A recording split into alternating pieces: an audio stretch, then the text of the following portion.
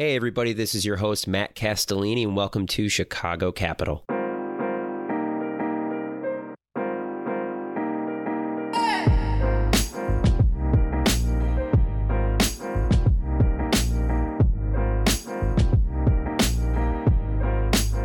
Jason, thank you so much for hopping on Chicago Capital. It is a true honor to have you here. I think you're the first guest I have who is originally from the great town of Omaha. So this is a special day. Yeah.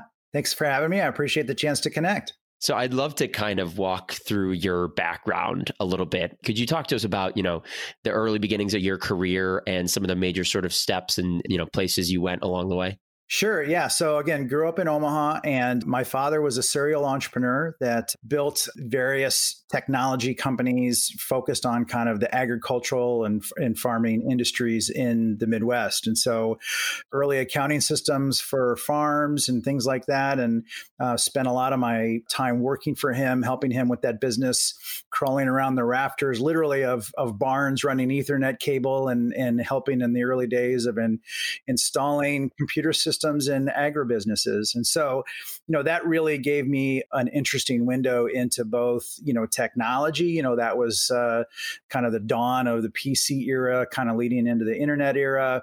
I was kind of a beta tester for a lot of the software that my dad wrote. He basically would give me stuff and say, try to break it. So I was around entrepreneurship and technology kind of all while growing up.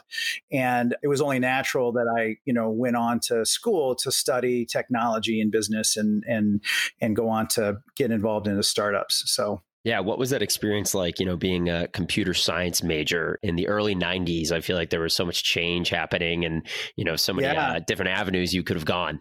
It was an interesting time. I'm probably going to date myself horribly with my silly stories, but, I remember when they were the first class on how to use email and how to use the internet and, all of the typical stories of the hacks that you could use to spoof emails and make, fake phone calls and all of that stuff in the early days where everything was command line.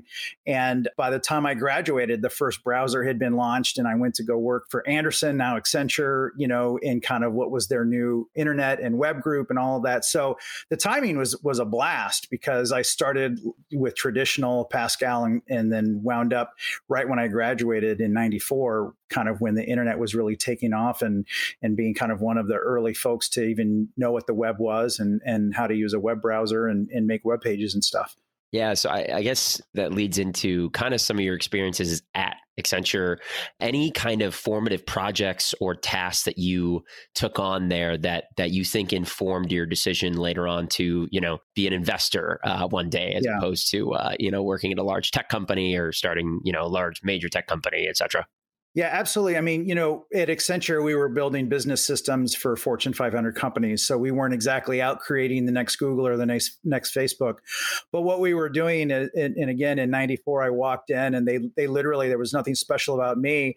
Our office didn't have like a web group yet. So they literally said the next 3 people that walk through, they're going to be our internet group for the Denver office. And so I spent a lot of time over the next decade, taking legacy systems in boring industries like telecom and insurance and putting web wrappers around them and building some of the first systems that allowed you to order insurance and pay your phone bill and do all of that stuff online. So, again, they were pretty core business systems versus anything exciting that went on to be, an amazing .com story or anything like that. It was that core experience in using the technology, which really kind of caused me, before I really understood anything about the investing side, to leave in the late 90s with a couple of guys and start, a .com startup as part of that boom and be involved in several startups prior to going back to grad school. So, certainly that foundation in using the technology is what caused us to believe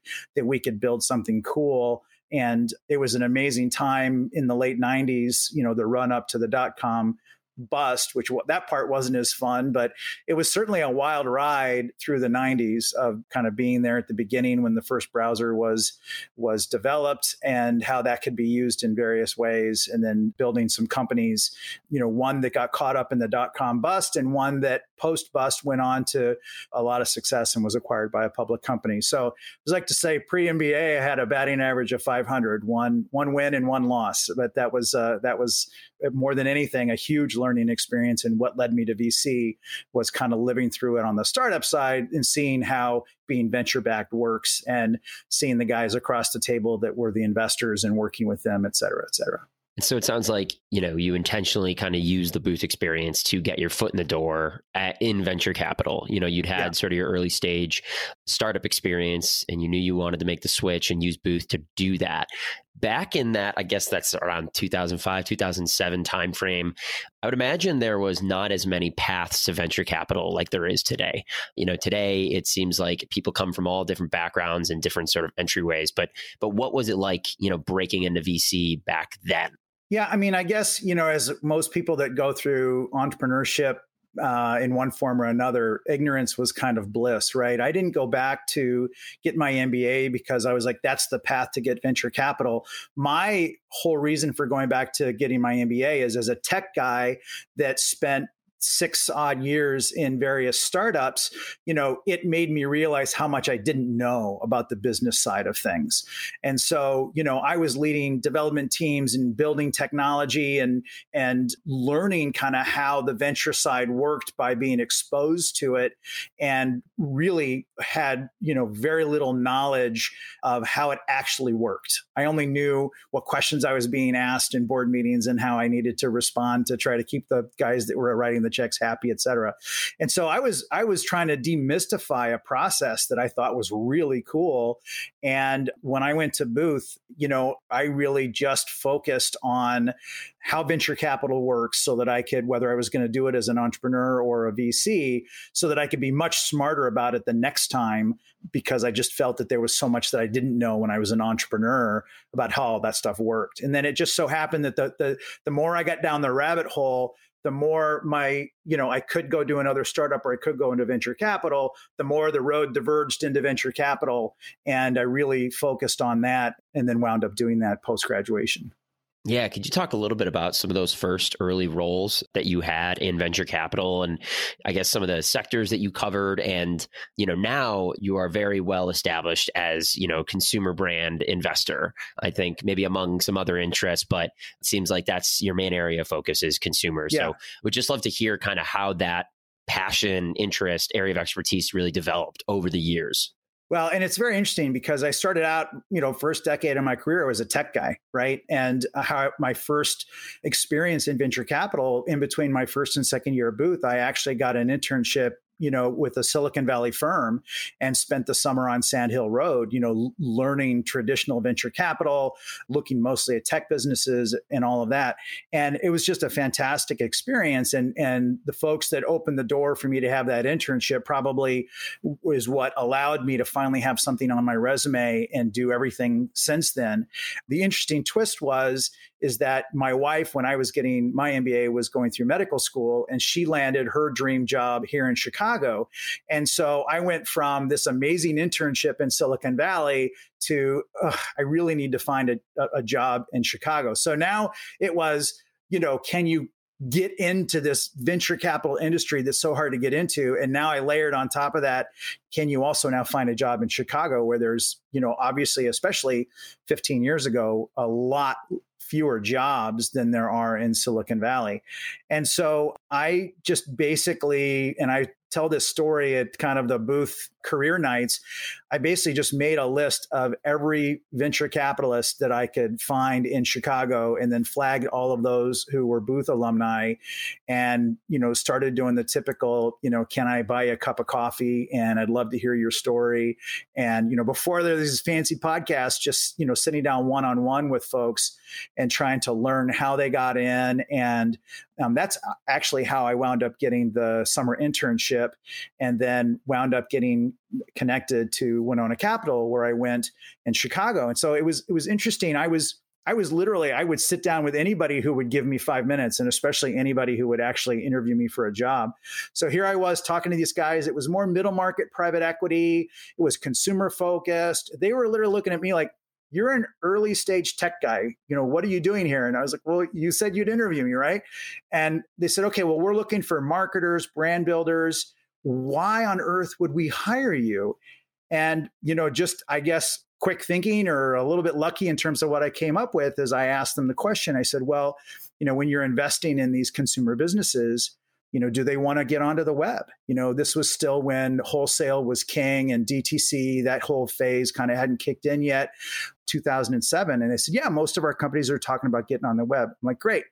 Are most of the companies as they're growing, migrating into, the next tier of IT systems and automating their processes? And the partners at Winona were like, yeah, that's something that we definitely need to do as part of adding value. And then I just said, well, do you have anybody on your team that understands any of that? And they kind of looked at the floor a little bit and said, well, no, we're all brand guys. I said, well, that's why you should hire me. And for whatever, it worked. And so they offered me a job. And, I really had multiple hats that I wore when I was first at Winona. I was kind of that internal consultant guy that could parachute in and be an interim e-commerce guy or IT guy or whatever, all while I was also wearing the hat of being on the investment team and sourcing deals and due diligence. And then, as I was there, obviously our core focus was building consumer brands. So I got completely immersed in that side of the business and learned from some amazing people that had built brands previously and some brands that we built. So I got thrown into the deep end in terms of brand building and the power of the brand. And so those three hats kind of shifted over time. And me being the e-commerce IT guy started to take a secondary position to the brand building because I really could see what these guys were doing in terms of the power of building a brand and the impact that can have in terms of creating value for the company and for the team and for the investors. And so over the course of a decade of doing that at a mid-market private equity firm, I really kind of was transformed into a brand builder. And that's where I am now is I can certainly, with my background in technology, I can hold my own in terms of talking about the tactics and the trends and all of that kind of stuff. But at the end of the day, whether it's because of the power of the brand or where I've spent my time, my focus really now is first and foremost building amazing brands. And that's why we focus on what we focus on versus looking for tech companies. Yeah. And I guess that's a great segue into Company First. And, I'd love it if you could talk about, the origin story behind the firm and what you've already hit on it a little bit, but what really differentiates the folks at Company First from, other consumer investors or just, venture capital firms in general. Would love to hear a little bit more about that. Yeah, well, I mean, it's important to kind of understand where I was coming from. The private equity firm that I worked at had $300 million under management. We were generally looking to invest in businesses that had 10 million or maybe even 50 million in revenue. We were looking to acquire a majority stake, write pretty significant checks. We would spend a lot of time as kind of the sourcing aspect of my role, spend a lot of time pounding the pavement at trade shows, trying to look at what are the trends, the up and coming businesses. And so by default, I was meeting a ton of emerging brands. And, we had very strict criteria in terms of the private equity firm. And I would meet all these wonderful companies that were too early, too small, can't write a big enough check, can't own a big enough percentage. And I would do what I could to refer them to folks that would write smaller checks and invest at earlier stages. But that universe in consumer, especially 10 years ago, was really quite small. You can throw a rock in Silicon Valley and hit somebody that will invest in an early stage technology startup. But if you're starting a healthier snack company or a functional beverage company, it's just a different universe. And so at Winona, I would meet all of these companies and you would try to help them out, hoping that when they are bigger, when they are raising the bigger amount of money, that they would, karma would come back and we'd be able to participate in the next round. And what wound up happening is the best businesses, and you would know that these are going to be great businesses, would just completely leapfrog us. And we'd never have a chance. I mean, the list it's almost embarrassing. The Skinny Pops, the RX bars, Crave Jerky, Reverb, all of these companies that we, because of our connection and the trade shows we were going to, and because a lot of them were Chicago based, we knew very early on. And it was heartbreaking to say, well, call us back when you have 10 million of revenue. And they would just kind of chuckle and be like, this is your chance. You're either in now or you're not going to have it. And so I really loved what I was doing at a bigger firm, but I just felt the restrictions were preventing us from going after a lot of these wonderful opportunities. And so I eventually moved down market. And I initially did that by going to work for Circle Up, which is a crowdfunding platform specifically focused on consumer. And I did that for a while. I was commuting from Chicago to San Francisco, and that commute was fun. And then the needle tips, and eventually flying to San Francisco and being away from your family every week or so, you just can't do it forever. And I'd always wanted to start my own firm someday. And I had felt that I kind of bookended the experiences between the crowdfunding and doing truly early stage, pre-revenue in some cases, and the more private equity type deals. And I saw Company First as an opportunity to kind of bridge the gap between those two. And so taking a playbook right out of the mid-market firm I was working for, the consumer, the thesis, the categories, the potential for growth and exit, just where Winona would start at 10 million and up, we basically literally said Company First is 10 million and below. And so we love to catch emerging brands, work with them in those kind of more formative stages, and invest early, but also invest across rounds so we can help get them to that point where they're at 10, 20, 50, 100 million in revenue, and the world is really opens up for them.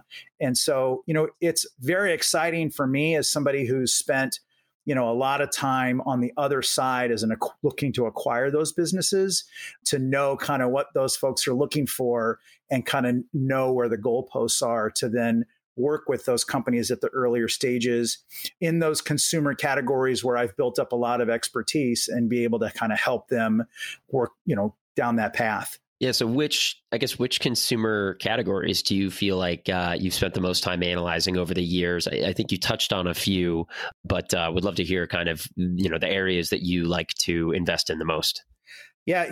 We go from traditional products on shelves to kind of retail to what we call tech enablement of the shopping experience. And so, for us, our core is really the products. And within those products, the big 3 or 4 industries are food, beverage, personal care, and apparel.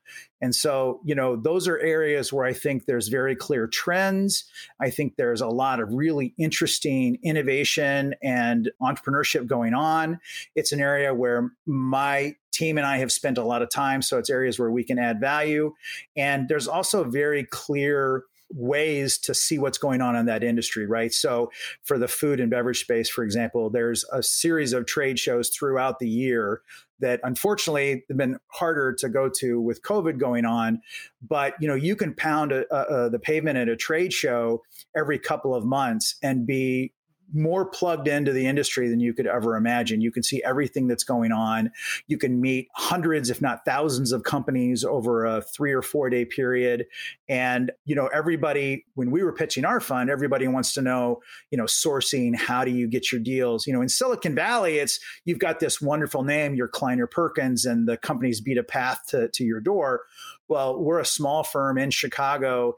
So that's not going to happen for us. We have to kind of make that pipeline appear for us. And so we do that the same way I did it at a mid-market firm, which is going to these trade shows, passing out, 1,000 business cards a week and getting to know as many companies as you can. And that is an amazing way to get plugged into an industry and see what the trends are and have an amazing pipeline of opportunities. So whenever we were pitching our fund and people would ask us the pipeline question, we would always just kind of chuckle because we knew how strong our pipeline was, because we knew our method was different than Silicon Valley. We weren't relying on, having a big name that everybody was, going up and down Sand Hill Road, pounding on our door. We knew how to make that happen. And so it is very different, but it's amazing because the consumer industry, especially some of these verticals like food and beverage, it's an unbelievable community. I mean, the entrepreneurs all help each other. That's very collaborative. The investors all work together. Community is the absolute key word there. And it's really cool to be a part of it and see it happen. And I'm excited with COVID kind of waning that the trade shows are starting up again. I never thought I'd say it, but I miss going to trade shows and miss kind of seeing your friends and meeting new people and all of that. And it's a wealth of opportunities for us when we can go to those trade shows. Yeah, and I have to imagine you get to do a lot of taste testing during your course of business. You don't, during those trade shows, you don't sit down and eat an actual meal for about a 3-day period. You're just grazing and sampling, and most of it's healthier food. So it's not too bad, but it's a pretty amazing thing. And, obviously with COVID, that's been even harder for these trade shows because it's one giant, food sampling event. And that, was completely shut down when COVID happened. Yeah, and it's interesting to hear you kind of describe the sectors you invest in. Most of my experience has been honestly in more B2B SaaS or consumer SaaS applications, but I have now seen a few kind of consumer brand companies come across my desk. And I think a hard transition to make is, I think that for B2B SaaS, there's a lot of well-defined metrics and benchmarks that companies need to hit by Series A, by, seed, or, to get to Series A fundraise. But when I look at, retail, sort of a brand that's, being sold to retailers, they're on the shelf and that's great. They've developed partnerships and their logos are going up and they're getting in more supermarkets. But I think that next step is the one I'm, still sort of trying to get better at, is understanding, what metrics should I be looking at for some of these retail brands? Like, how should I be evaluating them compared to others? And any kind of insights you might have selfishly would be very much appreciated. And that's precisely why we stay within our lane, right? Because, we know those metrics. And this is exactly why we also don't have we don't set a minimum revenue threshold, right? Because we know what those metrics are. If you're a DTC business, there's one set of metrics. If you're wholesale, there's a different set of metrics.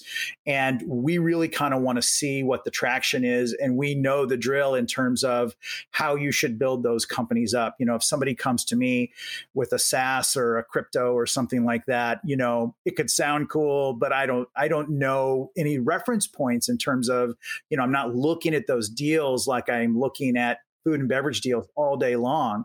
And so when people talk to me about what their velocity rates are and their sell through and the number of doors that they're in, when they talk to me about customer acquisition costs, average order volumes, and cohort analysis and all of that, these are the tools that we use specifically to look at consumer businesses.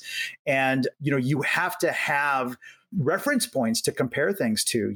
I think a lot of folks in my industry, there's a lot of smart people in my industry. I like to think that I'm pretty sharp at what I do, but it's so much more about having the data and the reference points than it is, I can magically sense that this is going to be like the next big company, right? Because, we look at 300 or 400 deals a year in order to do 2 or 3 deals per quarter.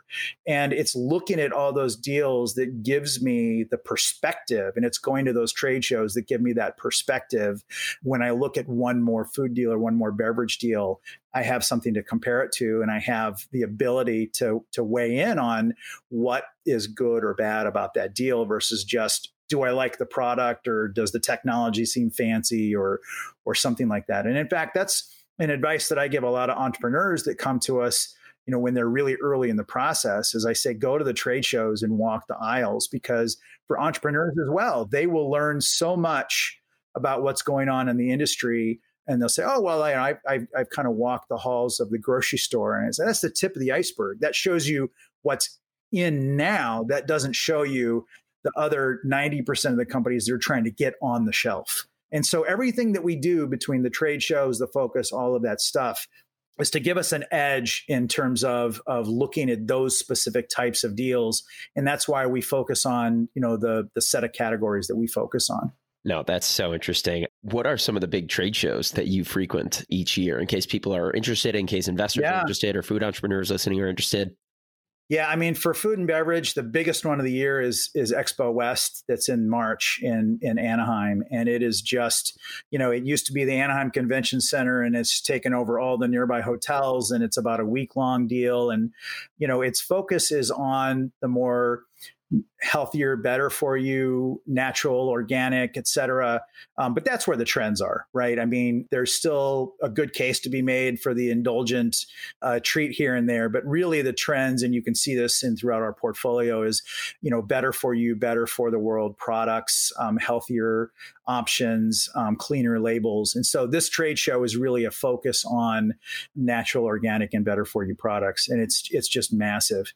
They've got kind of the fall one on the East Coast called Expo East, but that's it's much smaller than Expo West. Expo West is the big trade show that you want to go to in the food space. And then there's a bunch of them throughout the year, fancy food and some other specific, whether it's regional ones or niche ones based on, if you want to go to a trade show that's just all about kombucha, there's an entire trade show for kombucha or CBD or whatever it is. So you could really go to trade shows in the food space nonstop. And then all the other categories, the pet industry has a couple of key ones. The apparel has some key ones, the outdoor space, outdoor retailer and stuff. So, again, it's just different than traditional venture capital where they have a thesis and then they advertise their thesis and then, the companies all vie for their attention. For us, we're out there kind of figuring out what companies we want to talk to and getting our name out there so that when people are raising capital, that we're on their list of people that they want to talk to about investing in their rounds. Awesome. We will link some of those events in the show notes so people can learn more about them. Thanks so much for that. I wanted to switch gears a little bit to an area that I know is one of particular interest to you, and that's DTC. And I think it's been such a hot segment, hot channel over the past 5, 6, maybe even longer years. And I think it's a pretty interesting time for direct-to-consumer companies right now. And please feel free at any point to correct me if some of my understanding or definitions around DTC, there's sometimes I see multiple kind of iterations on what it actually means at the end of the day. But I think my perspective is that, it's vertically integrated. It's typically online only, but that is actually changing quite a bit, which almost turns the model on its head a little bit, I suppose. But I just would love to hear kind of your prognosis for the state of direct to consumer right now, because I think if you look at sort of how Casper has fared in the public markets, if you look at, Warby Parker, not exactly having a terrible year, but, they're definitely placing more of an emphasis now on those physical stores and on physical locations. So I just think there's been a lot of interesting trends that people probably couldn't have predicted a few years ago. And so I'm curious about your take on where that, channel is right now. Well, for better or worse, no one's ever complained that I wasn't able to give my opinion on things. And DTC is kind of one of those hot buttons for me. And it is interesting, having kind of, again, grown up as a technology guy in the 90s, and the company that we started, in 99 was very similar to what Shopify is now. So very front row seat to kind of seeing how this has evolved from when the first browser was created. And I know a lot of people, feel like the DTC started around 2010. And I think that really the original DTC businesses really started in the 90s, and what was interesting is because of the way that the web evolved, it was a lot of, direct to consumer businesses through traditional retail, like Gap and Lands' End and stuff like that, that pivoted to the web in the late 90s. And that was direct to consumer, right? I mean, that was no different other than the digitally native. They started as traditional retailers that pivoted, but they were vertically integrated brands that were selling and using the same tactics in 1999 that Casper, Bonobos, et cetera, were using 10 years later. The big difference is the digitally native part of it. And so I give a ton of credit to those companies that figured out ways to go after categories, Dollar Shave Club taking on Gillette. Nobody would have thought, whether it was e-commerce or retail, of taking on Gillette, who had like 80, 90% market share. Selling mattresses over the internet was just, no one had really done that before. Warby Parker, trying on glasses virtually and doing the try on at home, figuring out how to take products that previously people had thought of, those just won't work online, and figuring out how to make those work online.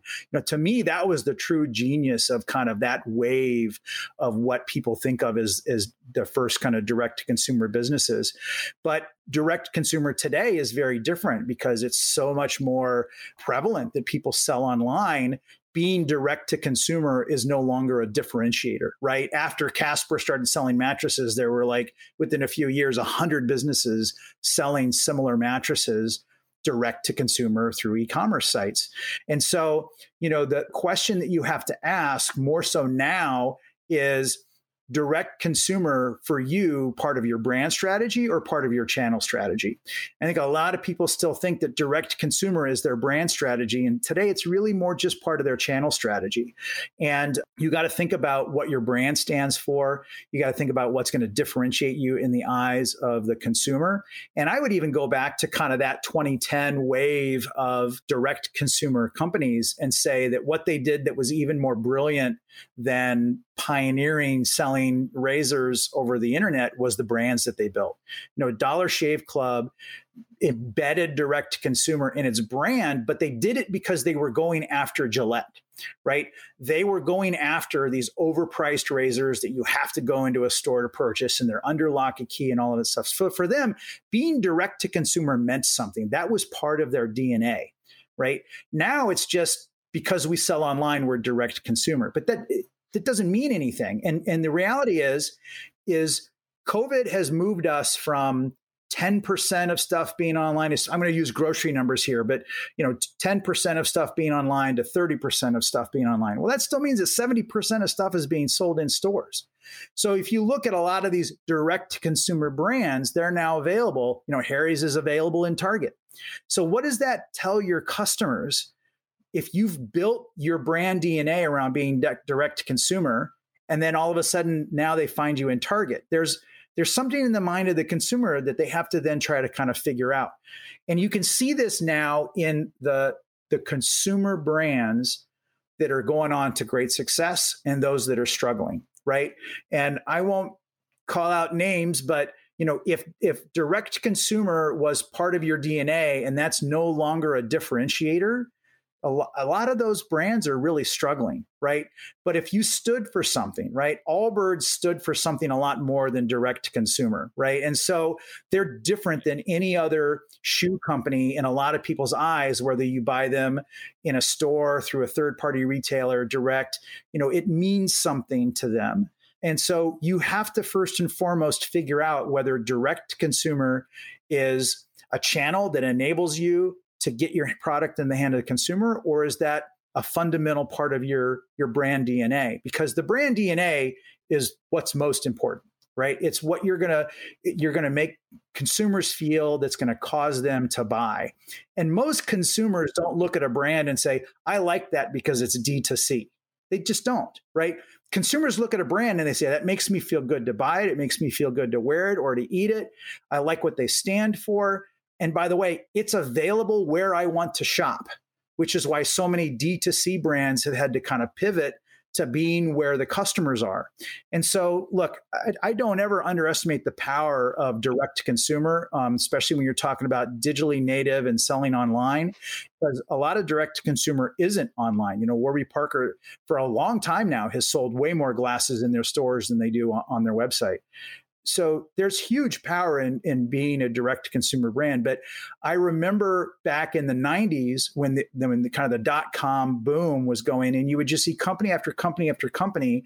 The word then was disintermediation, right? And I had one guy that I knew in the venture space that he was like, man, if one more person calls me and says my company is going to do a disintermediation of the janitorial supplies industry, I'm going to be done.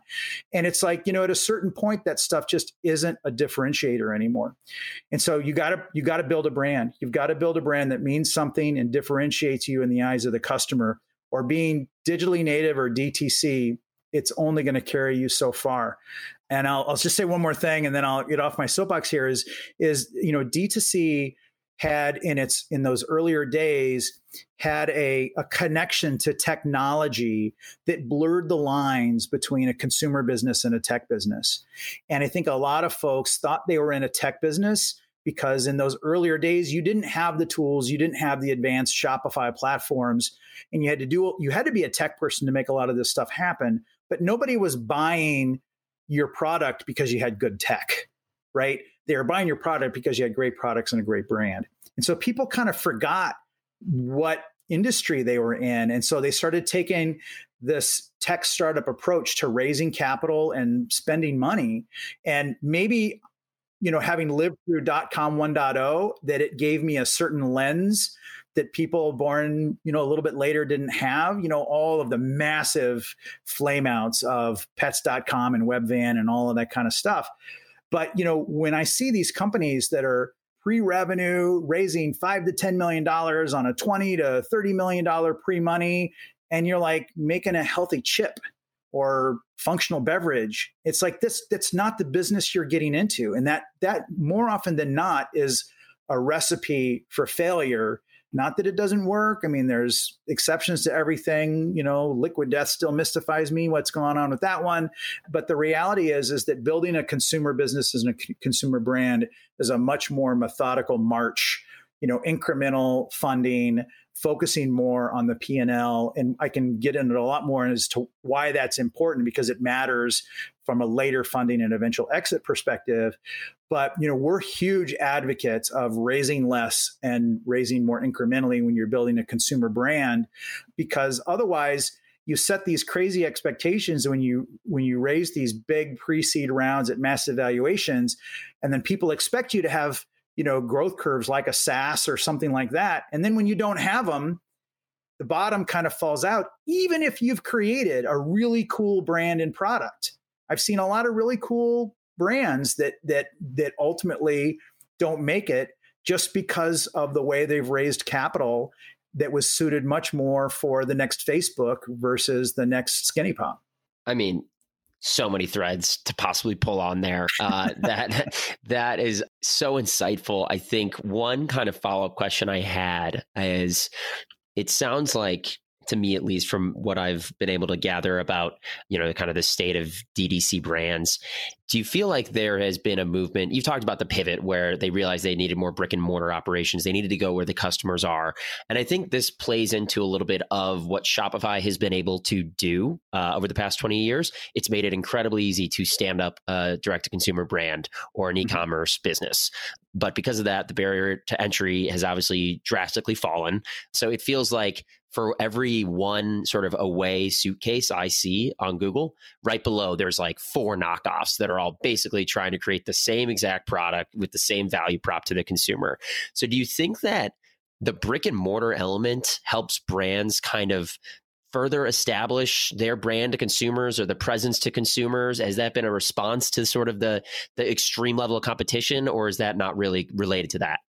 Well, certainly to a certain degree it does, because, right, the buyers for these retailers are the gatekeepers, right? And that's why direct-to-consumer e-commerce is so powerful, is if you can create a product, you can put it online and try to sell it, and you can get feedback directly from your customers, and you can maximize your margins. So again, it's a powerful, powerful channel. I think that removing as much friction as possible is a great thing, to have more entrepreneurs be able to get more stuff in the market and see what hits and learn from it. So I think what Shopify has done is tremendous. And I'm all for it. And I'm all for entrepreneurs launching and trying, and it's great. I think what people forget is that, there's this eventuality of, if I'm going to go to wholesale, my margins are going to get cut in half, right? And so the problem is that when you're selling direct, you can get by with margins that'll never work for your business once you've taken direct as far as it'll go. And that's where a lot of these companies get tripped up is, margin analysis is one, talking about metrics. That's one of the fundamental things that we look at. Not only what's your margins today, but what's your bridge to get you where you want to be in terms of margins. And I love direct to consumer because you can maximize your margin and you can do a bunch of really cool stuff with promos because you got a lot of wiggle room and all that. But there are these companies that feel like they're really successful because they're ramping up and their direct consumer margin is like in the teens. And they're able to raise a bunch of capital and get a bunch of sales. And on paper, the revenue line looks awesome. It's this incredible growth story. But then once they either can't raise more capital, or because eventually your investors want you to start being able to grow organically, right? Or they have to kind of change their mix to be into retail because, again, still 70% of products are purchased in stores. And then all of a sudden that margin gets cut in half. and you're like, I can't make any money doing this. Right. And even worse is the brands. Okay, I will call one out, like Casper, right? I mean, this is very readily available. And every time a company files their S1, you should go read it. It's more interesting than any book that's ever written in my world. Casper was losing money on every direct mattress they were selling. Right. And then all of a sudden now, they feel like they need to get into wholesale and raise their prices and all of this kind of stuff. So, it's the old, we'll make it up on scale routine that started with .com 1.0 that, it works for a tech business, because once you have the tech, you can just make copies of software or sign on new users, and you have margins that can go to 90, 95% and all of that kind of stuff. But in consumer products, your margins don't scale with your business. You kind of tap out at 30, 40, 50% margin. If you're in personal care, maybe you can get it up in the 60s. But once you start having 2/3 of your business going through wholesale and your margin gets kneecapped, and you just basically can't continue to raise capital, the wheels kind of come off. And so that's why we spend a lot of money, or a lot of time, looking at the kind of the gross margin story within a business. And we understand that at an earlier stage, it's not going to be ideal yet, but you got to know where you're going, and it's got to work. The P&L's got to work for the business eventually. The business can't always be funding losses. Yeah, I think that's such an interesting dichotomy, the margin story between SaaS businesses and consumer businesses. And I do agree with you on the S1 thing. And I even think S1 teardowns, there are some really awesome S1 teardowns that get written, usually about most consumer companies, but sometimes there's some great ones on enterprise SaaS companies. So definitely recommend that as well to anyone who's interested.